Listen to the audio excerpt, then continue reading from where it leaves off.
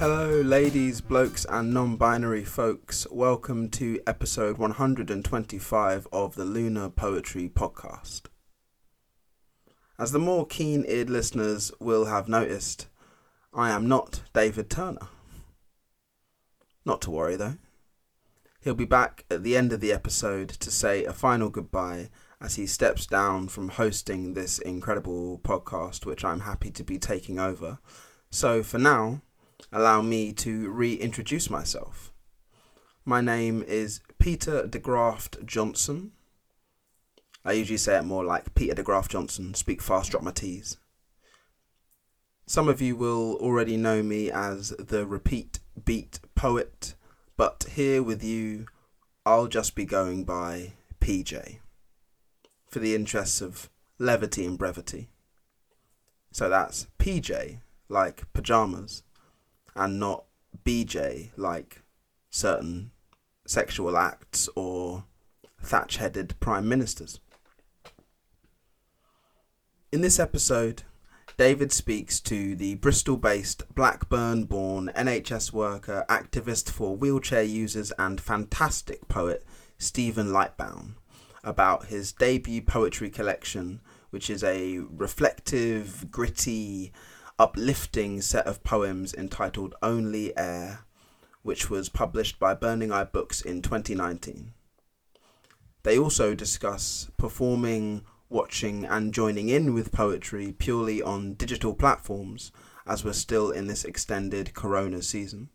The pair also talk about how Stephen grew to write extensively but not exclusively about his personal experiences as a wheelchair user and challenging the restrictive norms of how we view, or more likely ignore, people with spinal cord injuries or with differing accessibility needs. It's a brilliant interview, and you can find more of Stephen's work at Spoke and Pencil across social media. You can also find a full and free transcript of this episode on our website, lunarpoetrypodcast.com, alongside all the previous episodes and their accompanying transcripts too. It's very useful if you like to read along with the poems. On the website, you'll also see our poetry podcast finder for UK and Ireland, which is a database of nearly 100 other poetry podcasts that you can use to scratch your poetry itch, including the remarkable A Poem a Week podcast, heralded by Lizzie Turner, which I've also appeared on. It's a brilliant show, but I am slightly biased. All links will be in the description, of course. And last but not least, a bit of good news. Back in April, I applied for an emergency COVID grant from the Arts Council England to continue the great work of this podcast, and thankfully that application was successful. So, we'll be releasing podcasts regularly towards the end of summer and in autumn. You can keep up with all the latest Lunar Poetry news by following Lunar Poetry Podcasts on Facebook or the newly launched Twitter account at Lunar Poetry Pod, alongside subscribing to us on SoundCloud, Podbean, Stitcher, Acast, Apple Podcasts, Spotify, or wherever you go for your quality podcasts. I'm on Repeat Beat Poet on all platforms if you'd like to contact me. But for now, I'll leave you for the last time in the incredible, capable hands of David Turner and Stephen Lightbourne.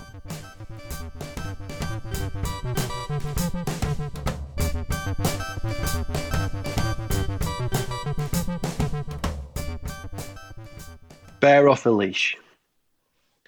I'm out with Bear on Victoria Street. He pads on all fours beside my wheelchair, slaloms his way through soil rain that falls from freshly watered hanging baskets, perched like floral eagles on London's lampposts. Metal cranes observe from above as they deliver skips to third floors of empty shell buildings, not yet with lifts and walls. Wet nose to the ground, tension stretches his sinews. His fur bristles, moments from mayhem. The street is a treadmill in reverse. Every third door a pret. Repetition everywhere. Step, step, pret. Step, step, pret. step, step, prep. Tourists and commuters momentarily forget their handhelds. We don't belong here. I'm wary of Bear. I just want to get to the station without incident. No bag dropped and 1,000 hands to help. No raised curbs and falling out of my chair. No collisions with the oblivious and distracted. A wheelie suitcase here, double pram there. Sideways glances, unseen wrath from Bear. Bubbles of rage fight for release. Bear explodes. Chaos. Now upright, he claws at a man on a Boris bike. Interloper on the pavement, briefcase and metro in his basket. He is too close to our attention. Bear scratches at the fact we are different. That in this city of a million faces, we stand out below eye level. The commuter cyclist is collateral damage from our age. An accident, like we once were. Lava eyes ignore sense. Bear is too strong for me. I grasp at the space where moments ago he was. Bear, stop. What are you doing? Let it go, I plead. Bear replies, say he deserved it. Bear's gone. Redwoods loom, their branches retreat. You're pathetic. Forget the chair. Stand up for yourself. For once, say I was right. No good ever comes when Bear is like this. I know what he thinks. If people want to stare, give them a show. Take me out from the trees. Put me in a big top. Silence and shame will deliver us to the station. But Bear is right. Bear is shaking. Furious. Thank you very much, Stephen. How are you doing? Yeah, very good. Thanks, David. Yeah, it's good to be here. We're coming towards what feels like the most intense period of the COVID-19 lockdown in the UK. But we're still observing social distancing rules and we're talking via FaceTime on our Macs. So it seems strange to say nice to be here because we're both not here, are we? That's right. I'm not even 2 meters away from my laptop. I mean, we're all here, but at the same time, not here. But it's a Saturday morning. We're doing what is to be my 125th and final recording. And this is only the second I've ever done not sat in front of someone. But it's all going to be fine because I know Stephen really well. I think I should probably clarify Stephen as well because it's good to be upfront about these things, that we're friends, aren't we? I think we consider ourselves friends, don't we? Yeah. This happens quite a lot in poetry, that you meet people and become friends with them. I never expected to consider so many poets friends. But here we are 5 years in and there's a whole bunch of them. Yeah, I'm friends because of the podcast, actually, I think, because we first met at Verve Festival. That's right. And I'd been listening to the podcast and connected on social media and stuff, and you came up and said hello, and it blossomed from there. One more and final caveat for the conversation. This is more for the listeners. We're going to be touching on some topics today, and because we're friends, I may ask some questions with far more informality than I would if I didn't know Stephen. I think it's important to say things like that because sometimes when you drop in on friends' conversations, lines of questioning can seem a bit glib or insensitive. That isn't for you, Stephen. That is purely for the listeners. That's all right. Yeah. Understood. So you just read a poem there from a book, and you should tell us about that book. That's one of the poems from my debut collection, a book called Only Air, which came out last March 2019, through Burning Eye Books. It's a book that kind of charts my experiences of 25 years or 20 years, really, of when I started writing those poems about my life as a wheelchair user. I had an accident when I was 16. I was sledging in the snow, thought it'd be a good idea to sledge backwards through some trees. Also when it was dark, so there was lots of things that probably should have been thinking might have been a better idea to avoid. And I hit a tree and spent 6 months in a spinal unit. Now I'm a paraplegic full-time wheelchair user. I don't know, I think about 15 years after the accident, someone bought me a notebook and I just started to jot some things down in there. And that led to me going on to a poetry course with Malika Booker, which led to me writing a poem. It was a letter to my legs as a way of saying, I'm really sorry for kind of ignoring you and, falling out and ignoring you for the past 20 years because this strange detached feeling that I had with parts of my body that I couldn't feel anymore. And Malika suggested that there might be something in that in terms of writing more poems on my disability and my chair and how that feels. And actually, I'd wanted to get into poetry as a way of getting away from that, from writing about anything but my chair. It was an escape. And in this notebook, when I flick through the early pages, I'm writing about how much I enjoy baked potatoes and hedgehogs and weird stuff that's in there and football and all sorts of stuff. But actually, I went home, I started writing and then couldn't stop. And then sort of 4 or 5 years later, I had all of these poems and just felt like they wanted to sort of fit into some kind of collection, really. I didn't know what else to do with them, but I know I wanted to share them. What was the timescale, roughly, of the transition from writing purely for yourself to thinking about an audience or a readership? It was quite quick, really, I think. But for context, I guess I didn't even start showing an interest in poetry until my mid-30s. So I was kind of late to this, really. And I was one of those poets when I didn't consider myself a poet at the time. I was just writing stuff down and they all rhymed and they were all daft. And I didn't read poetry, and the ego in me said I didn't need to read poetry. You know, everyone else, I don't really like poetry. I just like writing it. But then I've always been a bit of a show off. And that's, you know, that's why I'm also, the accident happened because I was showing off. So I've always had that in me from a really young age of being kind of extroverted and wanting to sort of be the center of attention, but then also wondering why I want to be at the center of attention and kind of shine away from that at the same time.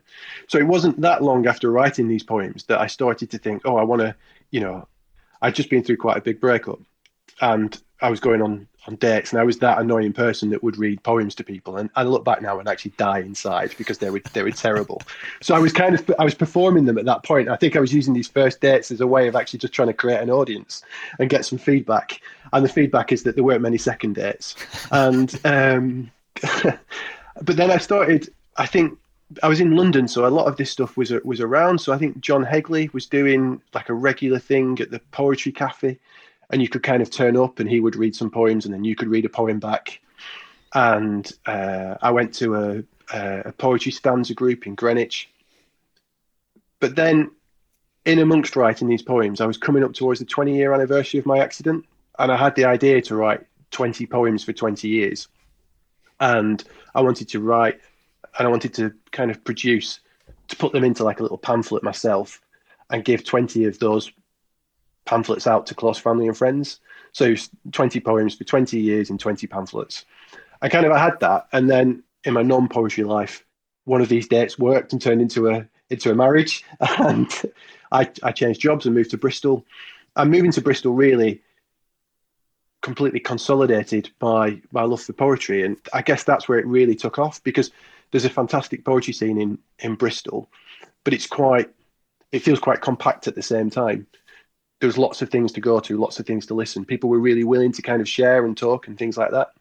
And quite quickly, I started to absorb a lot of information, which then led to conversations with people. And I was able to read more, which then meant I was building a bit of a profile in Bristol.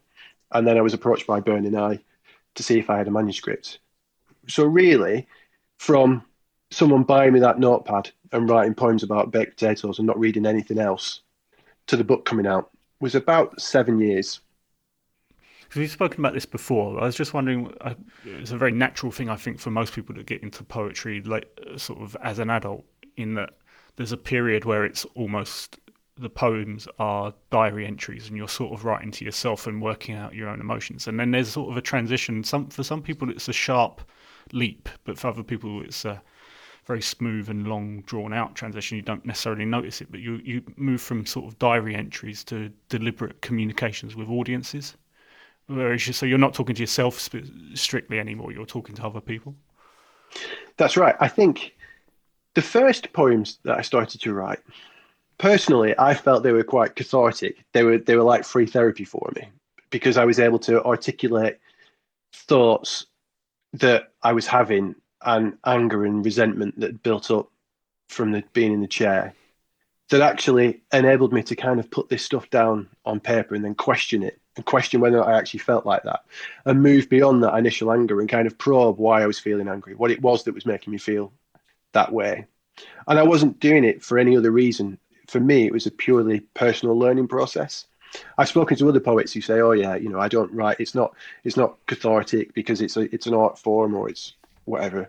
But for me, the art form side of it and the performing side of it wasn't really coming into it at that point when I was writing these particular poems, because I found that poetry, the succinctness and the ability to use different forms and the way to kind of play around with language was giving me a platform to challenge the way that I thought about things, more than say if I was just going to write prose or pure diary entries, which I'd been doing before. I'd had bits of therapy in the past, and it didn't always work for me because I kind of felt like I didn't want to stick at it. I'd go and have 3 or 4 sessions and I'd be like, right, done. I'm sorted now. I'm all right.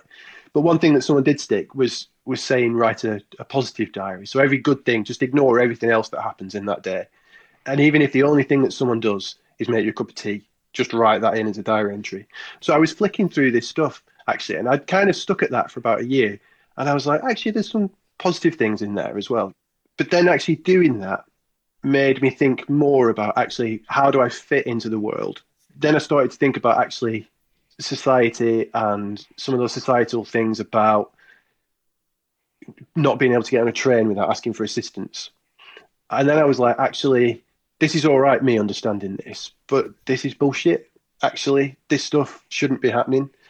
I then found I wanted to kind of use it as a way of changing perceptions and trying to challenge the norms that people had. I think I made a conscious decision. I thought, look, I can go and read poems at an open mic night and write about whatever I want to write, trees or love or rainbows or whatever it might be, and that'd be fine. I would be a poet in a wheelchair that wrote about those things, or I could make a conscious decision to be a poet in a wheelchair that talks about those things that actually probably not many other people are talking about on that open mic, if no one else. And I realized actually I was going to those events. I wasn't seeing people like me, and I wasn't hearing poems that I kind of could connect to on a real personal level. I could connect to people talking about, I don't know, love of football or something like that they were talking about. But I didn't really see anybody talking about poems. There was there was poems about mental health, and there was poems about the body and relationship with body, and occasionally poems about disability, but nothing so specific to me about spinal cord injury and being a wheelchair user. And actually, I made that conscious decision that that's what I wanted to write about, and that's what I wanted to, not necessarily, I didn't mind if I was pigeonholed in that. So we're 13 or 14 months on from the publication of Only Air. And as you're saying, a very conscious decision to write about your experiences as a wheelchair user, and being very blunt about the fact that that would be the subject matter, unflinchingly. It's hard when I know guests so well, because I find it hard to separate the person I know and the memories I have of them from their writing completely. And sometimes I transfer their personalities onto the writing and read a lot into the writing because I know the people. But that whole idea of a sort of journey through writing, and so much of it starting from anger, it reflects a lot in my own writing process, but also a lot of people that I know that write about, as you were saying, there's a lot of writing about mental health issues and certain forms of disability, a lot of writing about class and other subjects where you might feel like your body or you as a person are not always welcome in the world around you. And there's sort of a natural transition towards, hopefully, the healthy thing seems to be that you realise that your own body is not the issue. It's the fact that the world around you won't allow it to fit in. Just wondering, now you've had time to reflect on the book and you've had some time away from it, do you feel it's been successful in that? I think so. I mean, I think one of the things that I tried to do as well, quite quickly actually, the anger poems moved to one side. I sort of then made another decision that I just wanted to talk about. I wanted to normalize my life in public. So I wanted to talk about the things that everyone else was doing that people maybe didn't think that I could do. So like relationships or having a job or going on holiday and just doing those things that people maybe don't assume are fairly normal things to be able to do. And quite a lot of people have come up to me and said afterwards, I'd never even thought of that before. Like I'd never thought of what it would be like for someone that can't feel half of their body to lie in bed next to someone that can feel all of their body. That person that can feel all of their body stroking your legs, and you've got no idea that that's happening. But that's a real intimate moment that you've shared with us, and I feel kind of privileged to be let in on that and know a little bit more.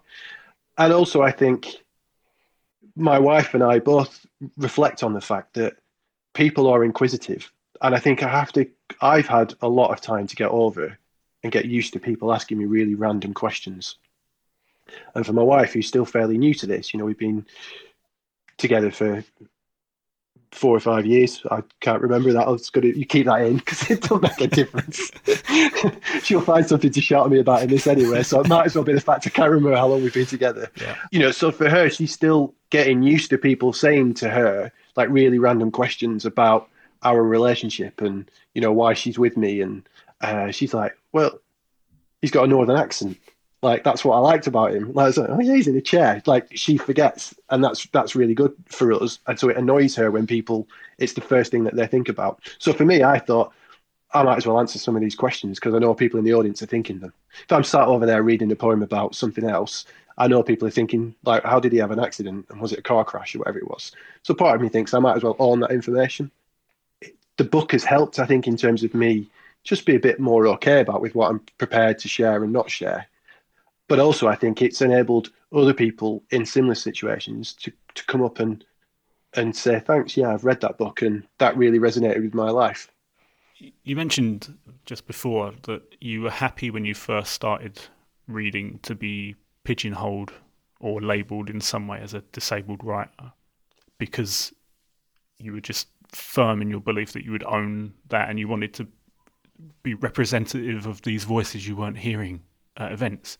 Was it the audience interaction afterwards that helped you to realise that you weren't only appearing as that?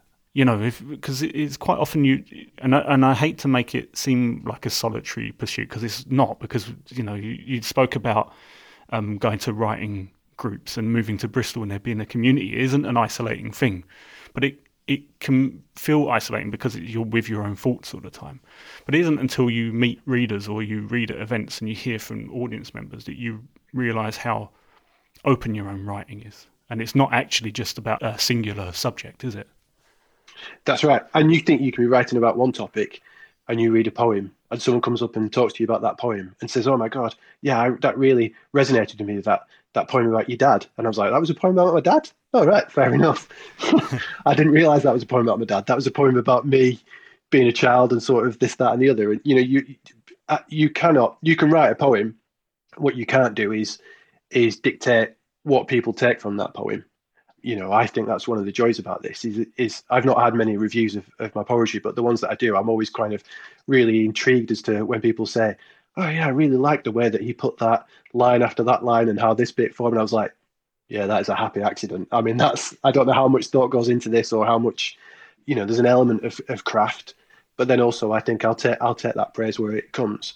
But it's quite nice to be considered to be a poet. I think there's always that imposter syndrome that still sits in this sort of stuff. And there's that feeling that maybe I'm only being asked to read because of the chair and I'm reading about something that maybe might make me ironically stand out in a group of other poets that maybe are all talking about similar issues.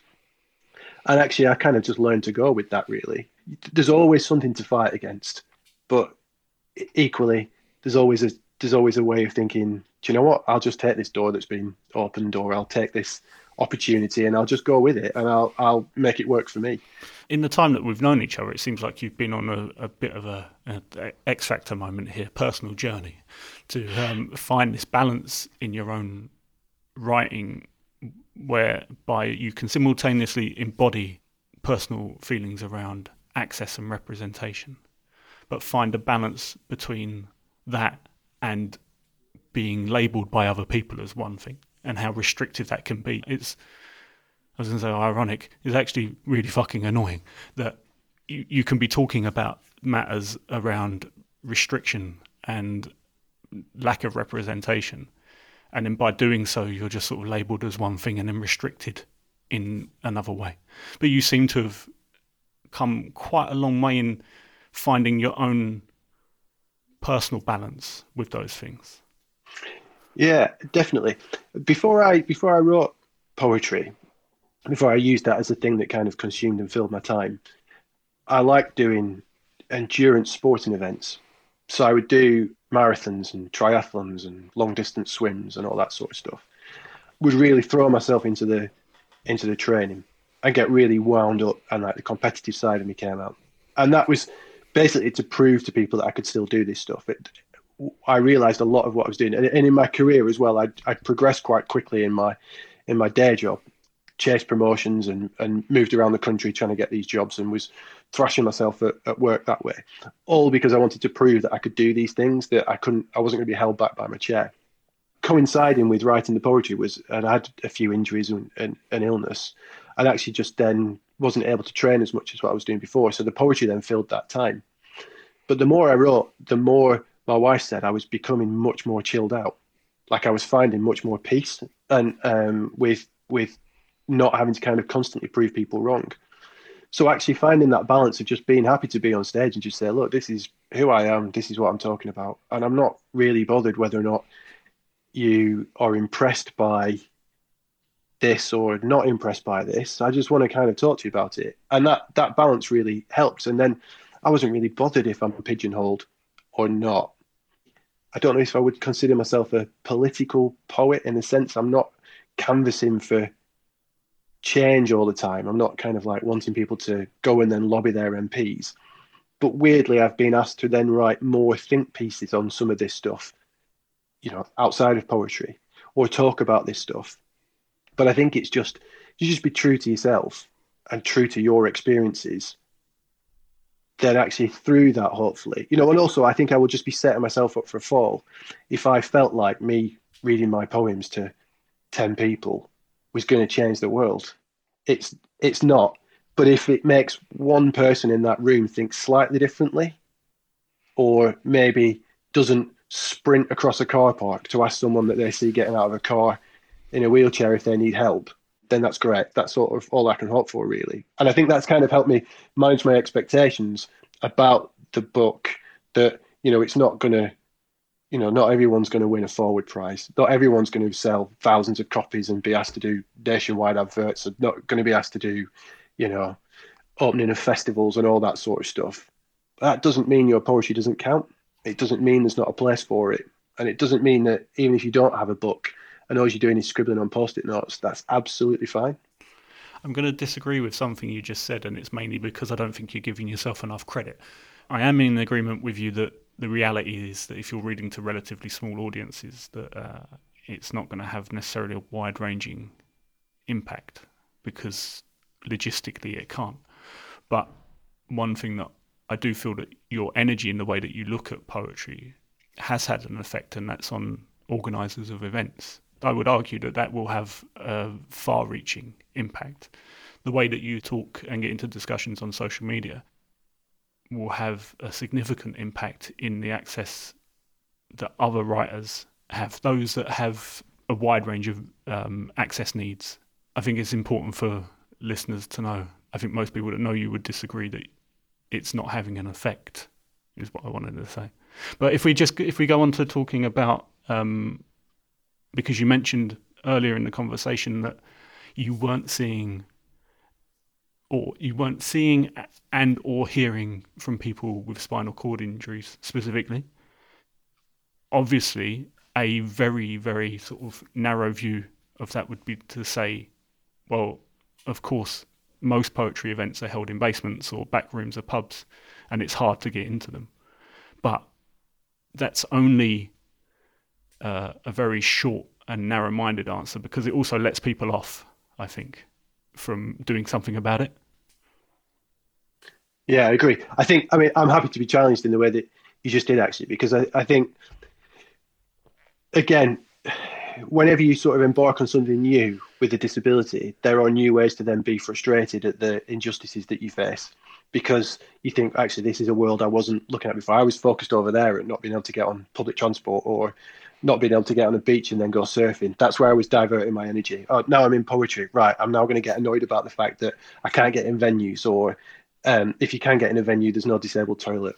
Or if you can get in a venue and you can have a pee, actually you can't get on the stage and you've got to sit in front of the stage and no one can see you.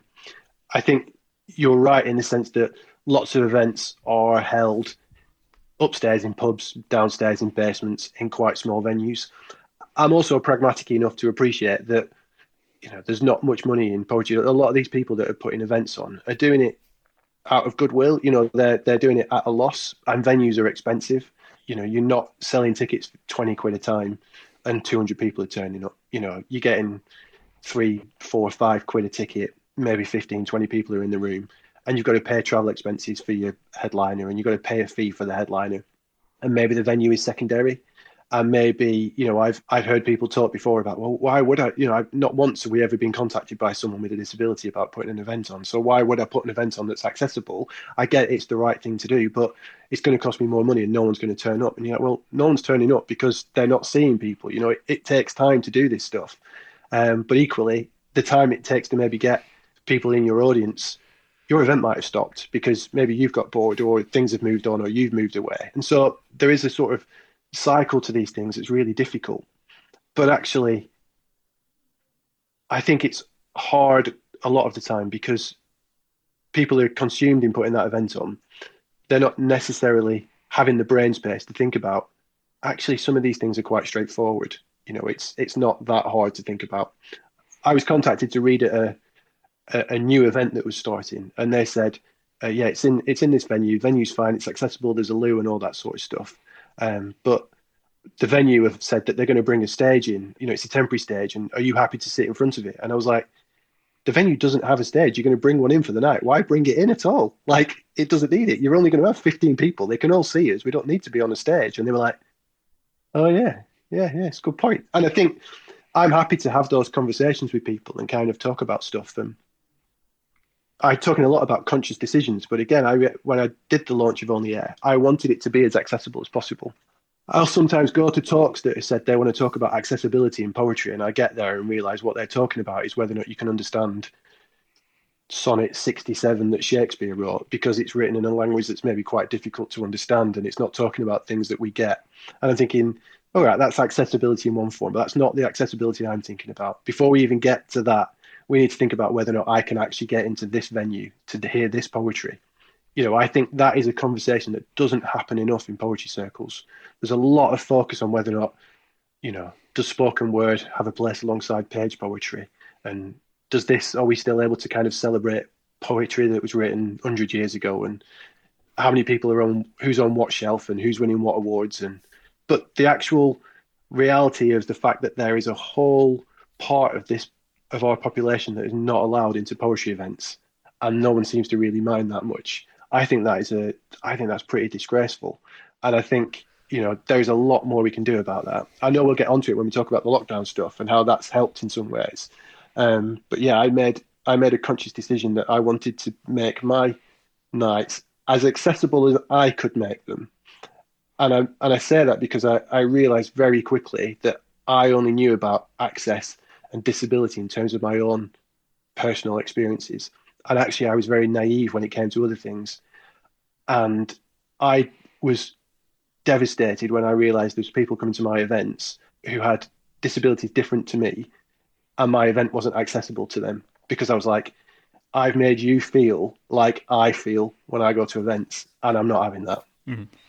I think this was my point about not doing yourself down when you talk about the impact you might have through your writing and the work that you're doing, because one of the most positive outcomes of that event was your ability to talk openly and honestly about the areas that you felt that you failed in, because it's only through us as a community talking about our own mistakes that anyone else can learn from them, because how else will unless people have told you. I think what's really important is that we avoid a situation where it becomes incumbent on the person that has the access needs to have to tell you how to solve these things. So that the listeners know that I hosted that launch and recorded it. And whilst we both feel as though we're very we're very proactive in trying to find out about, if we're going to say that an event or a project is accessible, we are very proactive in asking what does that mean to make things accessible. And suddenly on the night, we both realised that neither of us had any expertise in how to use an induction loop, which is, for those that don't know, it's a system which enables a microphone link to hearing aids for anyone that's using them in the audience. And we suddenly found out halfway through the event that it wasn't working because neither of us had really thought about at all that you might have to check that. Unfortunately, in a lot of circumstances, you need the hearing aid to test it. But it's only through, I think, being willing to, or not too overly embarrassed about admitting that publicly, that other people might think, oh shit, I've never thought about that either. Yeah, that's right. And I think, I mean, I was gutted about that, but actually I didn't want it to just kind of spoil the night. I particularly didn't want it to spoil the night for the people in the audience that didn't work for. But actually just being able to have a conversation with them and then come to a solution, which is where I gave them copies of the book and gave them the poems that were going to be read out so they could follow along. I don't think it by no means was that an ideal situation. The feedback I got afterwards was that they appreciated that, and we've continued a dialogue since then about what works and what could be improved at different events. I think I have no problems with making that mistake. I have a problem with making that mistake again. Yes, yeah. Going forwards, yeah. I can't beat myself up for not knowing something, but I can try and make sure that doesn't happen again, and then try and use that, as you say, as a way of then helping other people to figure stuff out. And I think this is where I feel like I've grown as a performer or as someone that's interested in poetry, because I think being fairly new to poetry, you go to a workshop and someone will say to you, right, you need to read every day, and you go to something and someone will say, have you read this poet by X? And you're like, no, I haven't. Oh God, I'm a terrible poet. And you go away and buy that book. And I'm forever buying books without ever reading them because I'm spending more of my time reading the books. And, I thought when I was doing this, before I started this, my experience, I thought Sonnet was a song by The Verve. I didn't realize it was anything else. So I could spend all my time reading and learning about Forum and other poets, or I've spent a lot of my time actually trying to learn about putting on events and talking to other people about events and trying to make them accessible. And I think I'm again, it's about that balance of, I want to grow personally with this art form that I'm choosing to get into, but also I want to spend a lot of my time that is consumed by poetry in terms of sharing it and allowing other people to share their poems. I'm not bothered if I never read another poem again, if it means that there's 50 other poets out there with disabilities that are able to read their poems and can talk about their experiences, because I think that's important. Because I think a lot of people think, they're not sharing a poem, they're not able to get to open mics, and so maybe they think their standard of poetry is not up to that of the people that are able to read poems 20 times a week. That's why, it's a slower, longer process to kind of hone your craft and get to a standard that you're maybe feel like you're growing, because it takes longer because the events are fewer and far between. I think this is a good point to take a second reading, and then I think we will visit the invisible digital world of poetry events. Sure. Given it's lockdown, I was thinking about things that I've missed through lockdown, and one of those is the cinema. So I thought I'd read this poem. It's called Walking Again Through Avatar. Act 1. In 3D glasses, I walk as Sully's blue-skinned Na'vi, mobile again. I've got this. Folded into my velvet cinema seat, somehow unbalanced, running on feet not owned for 15 years. I breathe. I believe. Act 2. Behind the glasses, tears escape the red-blue hue as I escape into celluloid. Trapped by my body, prisoner in the IMAX, grateful for the black box darkness. Credits. I'm not ready to wrench atrophied legs from seat to wheelchair. Groundbreaking. I ran. The names of those who helped me challenge surgeons' words roll before my eyes. We obviously now exist in a world where physical access to any space is heavily restricted for everyone now, and I think we're over the worst of able-bodied people on Twitter complaining they can't get anywhere, as though it's suddenly a new phenomenon that some people might not be able to get into certain spaces. But this goes across the board for many industries and sectors, but obviously the arts sector already had some experience of digital events and streaming. A lot of artists have led the way in making sure that events could continue online through not particularly new platforms, but platforms that are being used fresh for these sort of things like Zoom and Instagram Live. You're one of the poets, I say one of the poets, you are a poet, which is embracing Instagram Live, and you've got these Instagram sessions that you're doing weekly now, aren't they? That's right, yeah. Lockdown, I think, has been a really interesting time, and I kind of caveat all of this conversation, like I've done with everything we've been speaking about so far. These are my kind of personal experiences. I'm not an expert on anyone with a disability that's maybe, their own experiences of lockdown. I fully appreciate I'm lucky in the sense that I've got a partner that I get on with. I live in a nice flat. We've not been short of things to eat and that sort of stuff. So it hasn't been particularly traumatic for us, but it's been really, really interesting. And actually, at the start of this year, I had 5 weeks off work where my body had just given up on me. I just was not able to get off the sofa, and I was physically tired and every part of me ached. I'd had 5 weeks where I didn't really leave the house, and I'd gone back to work after that period for a couple of weeks, and then lockdown happened. So I felt like I'd done my warm up. I was kind of ready to go for lockdown. I knew what to expect.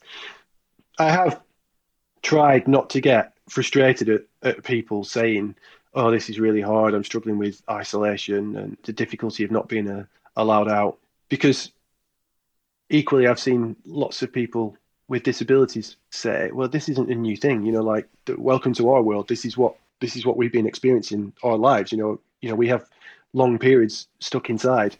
And again, I think, well, I've had 25 years to get used to not being out and not being able to get to stuff, and it is scary, and it is worrying, and it is frustrating, and I can see why anxiety and mental health problems would come on quite quickly if it's something that you're not used to. Because I didn't go straight from being a 16-year-old that was playing football every day and riding my bike every day to then being a wheelchair user and just crack on and just think there was nothing wrong with it.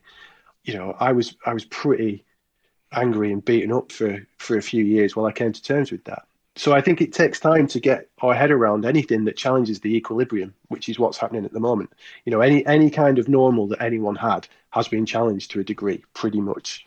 And there are people then that have kind of early adopters in some sense that try to have embraced that and have thought, right, whatever I do, whether it's fitness classes, poetry, film reviews, whatever it might be, let's stick that online and let's get that content out there because it's giving people something to do. But also it's giving me an outlet to be able to do these things. And either that might be monetary because you've had an income dry up, or it might be creatively, or it might just be to kind of alleviate boredom. You think, actually, I've watched pretty much everything there is to watch on Netflix, and I can't sit and watch TV anymore. I'm going to have to do something that's connecting with people. And I think I'm somewhere in that. But what I've been really interested to observe, coming back to the conversation we've had about accessibility, and this isn't just poetry. It's, as someone that likes going to the cinema, there are maybe 5 or 6 cinemas in Bristol. At least half of those still aren't physically wheelchair accessible. I moved to Bristol thinking it was this amazing musical hub where I was going to be discovering new bands every night, and then realised maybe 3/4 of the venues are not accessible to wheelchairs. And seeing lots of these things that had previously said to you, we're in a really old building and we're really sorry we haven't got the funding and we can't put a lift in and we're up a flight of stairs, so no, it's not accessible. All of a sudden they're online streaming gigs via Zoom, and you think, well, you were accessible because you found a way to be accessible, but you're not doing this to be accessible. You're doing it because you don't want to lose out on income, or you don't want to lose out on putting content out there, and you want to still exist so that you can exist when this is all over. And I've gone through many different emotions over the past few weeks of actively not joining those kind of sessions because I'm like, well, why should I join you now just because you're online? And then I was like, no, hang on a minute. I'm going to join these sessions and I'm going to let them know and I'm going to tweet about them and I'm going to share them. I'm going to email them and say, I've been able to join your session. You weren't accessible before, you are now. Make sure this carries on afterwards. But then there's another equal balance in the sense that it's hard because I get, what does it mean for artists and performers? Because people are struggling for income and lots of this stuff we're having to do, people are doing for free and there's not an income generated to it.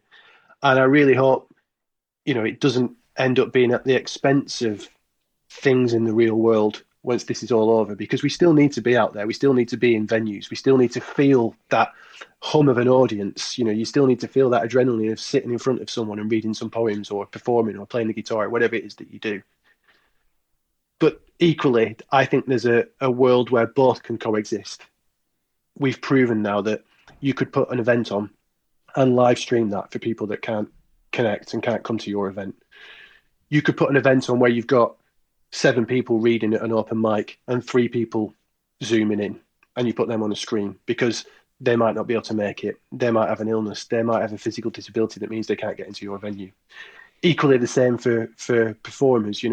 I've shied away from maybe going to read in places around the country because actually travel's more expensive. It takes maybe 2 days out to do something. I can't just drive there and then drive back that evening. Accessible rooms in hotels are more expensive, or hotels with accessible rooms are more expensive than just kind of bunking down in a YHA or something like that. But now that means I could headline an event in Newcastle and not have to leave home. And I think we could be richer for it. And I've just in lieu of having anything else to do, started using Instagram Live to share some poems.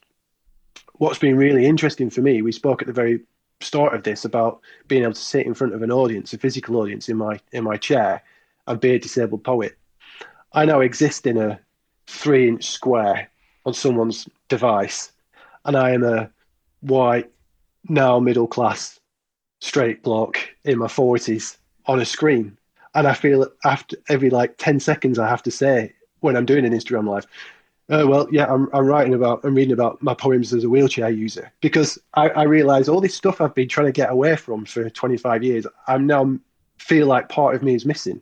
The bit that you can't see in the screen is the bit of me in my chair. And I'm like, oh shit, I didn't realize that. This is annoying, but good at the same time. Just one very quick point. It's very interesting, the point you made about perhaps some larger organisations conflating accessibility with their desperate wish to not become irrelevant.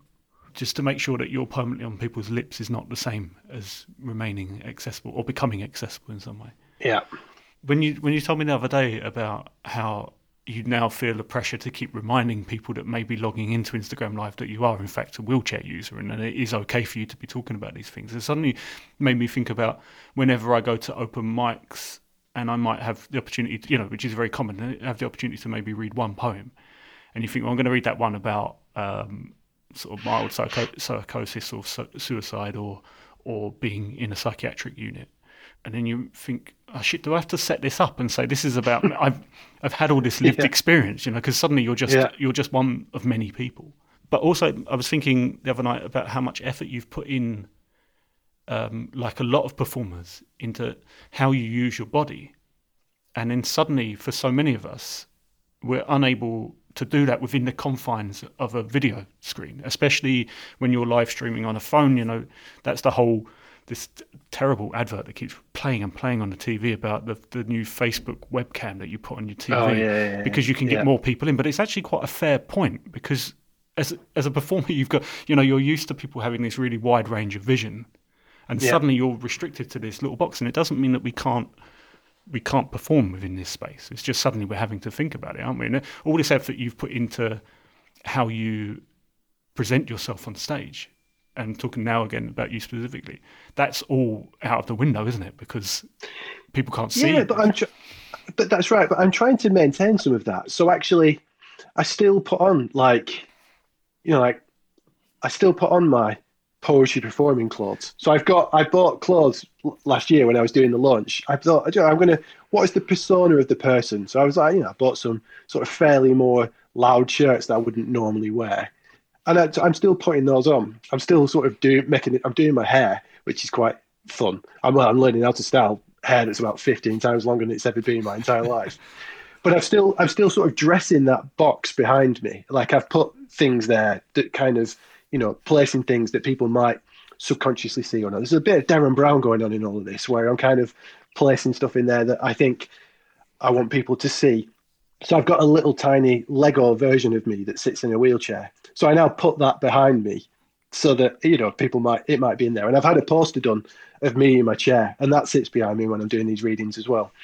And there's a way of kind of being able to play some music on my laptop that can then feed into the Instagram Live. And so I'm kind of playing around with the form a little bit, just to sort of, in the way I have done in putting the launch together, I'm kind of learning at pace and absorbing and dipping into other things that people are doing. Because that's the other thing as well, is that people, apart from my mum, maybe, who's literally dialed into everything so far and is commenting, and I was like, thanks, Mum. This is the equivalent of sticking me on the fridge. It's like, now you get to put a strong arm emoji on an Instagram Live.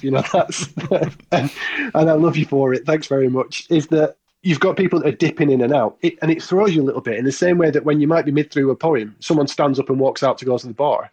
And that is like, so it's trying to recreate these things and kind of go with that and just not be thrown by it, but also talking to people as they're commenting or acknowledging people that may be there and trying to create it. I think the first one that I did, I just treated it like it was a poetry night. So I pretended to be the host, the open mic, the support act, and the headliner.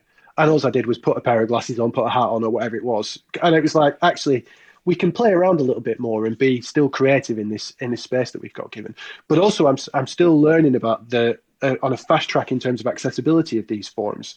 One of the things I've been frustrated by is points still around what is accessible for me might not be for someone else. So personally, I think I'm going to struggle when lockdown ends, because I have never felt more connected to the world. I'm dialing into fitness classes and poetry events and readings and workshops across the world, and I'm like, not once have I had to ask anybody if this Zoom is wheelchair accessible, or can I read in this event. I've just turned up and done it and dialed in and snuck in at the back or whatever it might be. I've realised, actually, when you've been allowed out, I go back out and my frustrations at the world have been ramped up again, because I'm like, I can't get in this shop, or this bit here is inaccessible. So I feel really connected, but at the same time, I'm aware of, if I had a hearing impairment, maybe it wouldn't be so accessible, because people aren't looking at the camera. If they're reading off a page, you're looking slightly off screen, and it's more difficult to lip read. It's more difficult to, you can't caption in real time. The software doesn't allow it.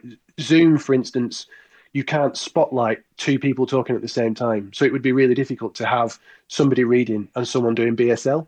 And that is just a really, really simple flaw that it wouldn't be that difficult to set up.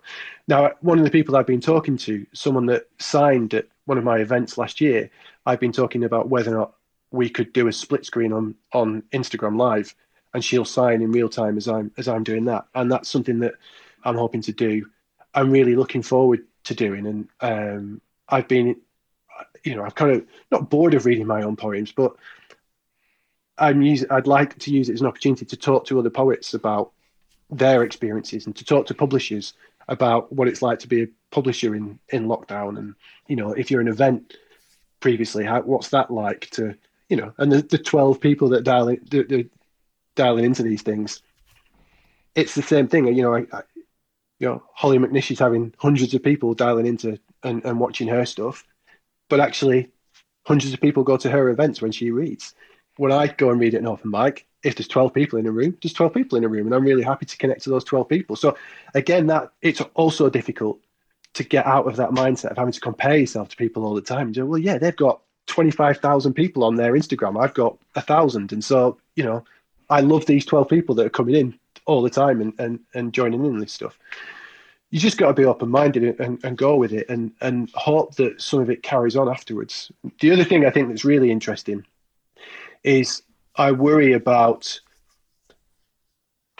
when we're allowed back out again and the venues start up again, and poems that we'll see in the real world again. I worry that maybe poets with disabilities will get left behind again. You know, we've been writing a lot about isolation and being in our own and what that means, and not necessarily having the platform to be able to do that.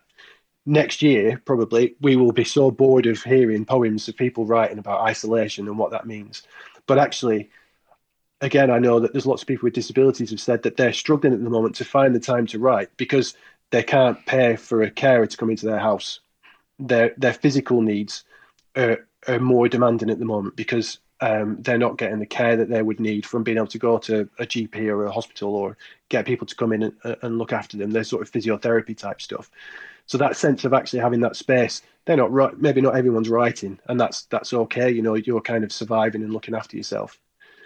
So there's going to be another element of catch up. And by the time that maybe we might come to put some of this stuff down on paper about our experiences of lockdown, everyone might be bored of then hearing about these experiences. So I think there's always something to be thinking about. And I think just mindful of that as well, I think is really important. One thing that I've been thinking about a lot is this idea that, yes, being able to access events digitally is infinitely better than not being able to access events at all. But being able to access events digitally is not the same and not equivalent to being able to access events physically. And I'm hoping that this isn't seen as an easy way out for organisations to claim full accessibility, because what it does is, I think it's brilliant because it's going to allow performers to perform. If we just accept that performers have the ability to stream and join events and they have the technology, it means that you could be headlining in Sydney from Bristol, you know, and that would be an amazing thing because it's good for the environment. It cuts costs of events down. If people are happy to accept seeing someone on a video screen, then why not do it? But none of this considers audience members and getting people together physically. And I as we spoke about the other night, I do worry that one of the things that has come up consistently through conversations on this podcast about access is what you miss out on as a writer or an artist if you're not able to hang out with other artists at the end of events, and how much you miss out on in terms of publishing opportunities and performance opportunities. Abby Palmer, who's been on the podcast a few times, has spoken a lot about how disconnected she feels with the poetry community when she's unable to physically be there. And that still exists when you're able to read digitally events, because you just log off and then you're gone from the conversation. If we do enter a world where digital events become much more common, I really hope that some thought is put into how that social space is recreated. Completely agree. I think, before we doing this podcast, when I was doing a bit of prep, I kind of put something on social media and said, you know, what are people's experiences of this and how have people found it? And you said, you know, personally, I found it good in some respects. And then there was things I just hadn't realised. So for instance, if you're neurodivergent, if you're physically in an audience, you can take cues from other audience members. And that's not as possible watching on a screen. So it can be really tiring and fatiguing, and attention span can be difficult because you're dipping in and out of the screen from what I was told. And I was like, of course, you know, that what we can do at the moment is our best, but we can still continue to get better. And I think we have to learn. I think if we just plateau out and just keep banging out Zoom events and keep banging out Instagram lives, there's also has to be a way that people can get paid for doing these things as well. Because just because you're sat in your front room in front of your bookcase doesn't mean you're not sharing your own poems and putting effort into putting that together. And you've not spent maybe a good couple of hours not being able to eat and still getting nervous and sweaty, and that energy and that adrenaline and then that come down afterwards still exists.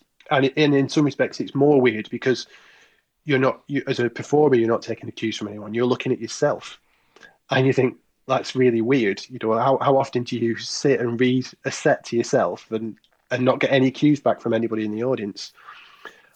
I grow as a performer by getting feedback from people, and that feedback it's easier to think you're doing a terrific job because you put a video up and you've got 27 likes and 3 comments that say that was great, thanks very much, and you think, yeah, this is brilliant.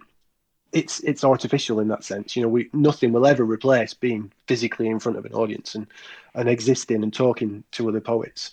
And I think maybe we can be a bit cleverer. We don't have to just keep churning out poetry readings. I think some more conversations and some thought pieces. I did a workshop this week with Roger Robinson, and I personally thought it was brilliant. It was just 2 hours of him talking about how he puts a book together. And there's the odd writing exercise in there, but I could have done without the writing exercises. I just enjoyed listening to him going through his process about how he's written his books. I think some more of that. Poets who've mentioned that you can use in Zoom the kind of the classroom format and go out into breakout rooms and have smaller chats. Again, you can do that because I think I'm part of a writing group, the writing group that you set up actually at the Hours Writing Group in Bristol, which is still going strong. But we did a writing workshop this week, but there's like 15 people in, and it's really difficult to just, by the time you're number 15 on that list and you're saying, well, yeah, I'm not going to give any feedback because it's the same feedback that everyone else has given. Just eking our way through this step by step, day by day, and trying to understand. But I think there's a really good opportunity at the end of it. I'll be really gutted if I never get to be in front of a live audience again and spend some time with people afterwards talking about and saying, I really enjoyed your set. Thanks very much. How did you pull that together? And learning in that real life environment. I think that might be the perfect place to stop, Stephen. Yeah. We're going to take a third and final reading. We were talking before about how I felt. It suddenly hit me, this is the last time I'm going to say goodbye to someone. But I'm glad it's you.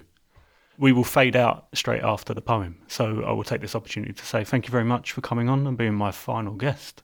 I may pop up again at some point in some way in the future, if PJ will have me, but this is firmly the final time I'll be producing anything. So thank you, Stephen.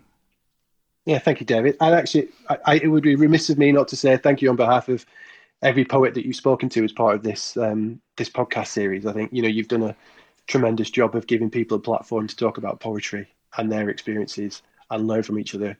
And I definitely, through your podcast, felt I was part of a community that I didn't know existed. So it's been a real honour to kind of come on and be the last person and waffle on about poems about baked potatoes. So yeah, thanks very much for that. Well, I think if it's made you feel part of something, I don't think I could have done anything more. So anyway, we'll take the poem. I'll give a little intro to this, if that's all right, because there's 2 kind of lockdown connections to this poem. So first of all, it was written during lockdown on a workshop through Spread the Word and Rachel Long, so which I really enjoyed. But also it's part of a series of poems I'm thinking about for a second collection, which I was writing before lockdown, but strangely enough was about what would happen if, so not me, so I've invented a character of someone who's a wheelchair user and wakes up one day and realizes they're the only person left alive in the world, and what it would mean to be isolated outside of a house and actually isolated in the world as it would be in this new version of life. And each poem is titled of the day set over a year. So this is day 162, the piano. The piano removes my silk pajamas. The keys squeeze my fingers like fresh grapefruit at breakfast, and I watch the pith and seeds of my fingers poured into a glass. When the sheet music swims into my eyes, pulls me under with the weight of a treble clef. All I want to know is how did I end up alone in this orchestra, playing a concerto that wasn't written for me. I spend all morning breaking into house after house after house just to find a piano in amongst the corpses. And I do. I approach it with caution, wipe the dust from the lid, pour the juice back into the grapefruit and crack my fingers. There is no one to teach me, but somehow I have to hear a sound, even if it is played to an audience of photographs that will never applaud.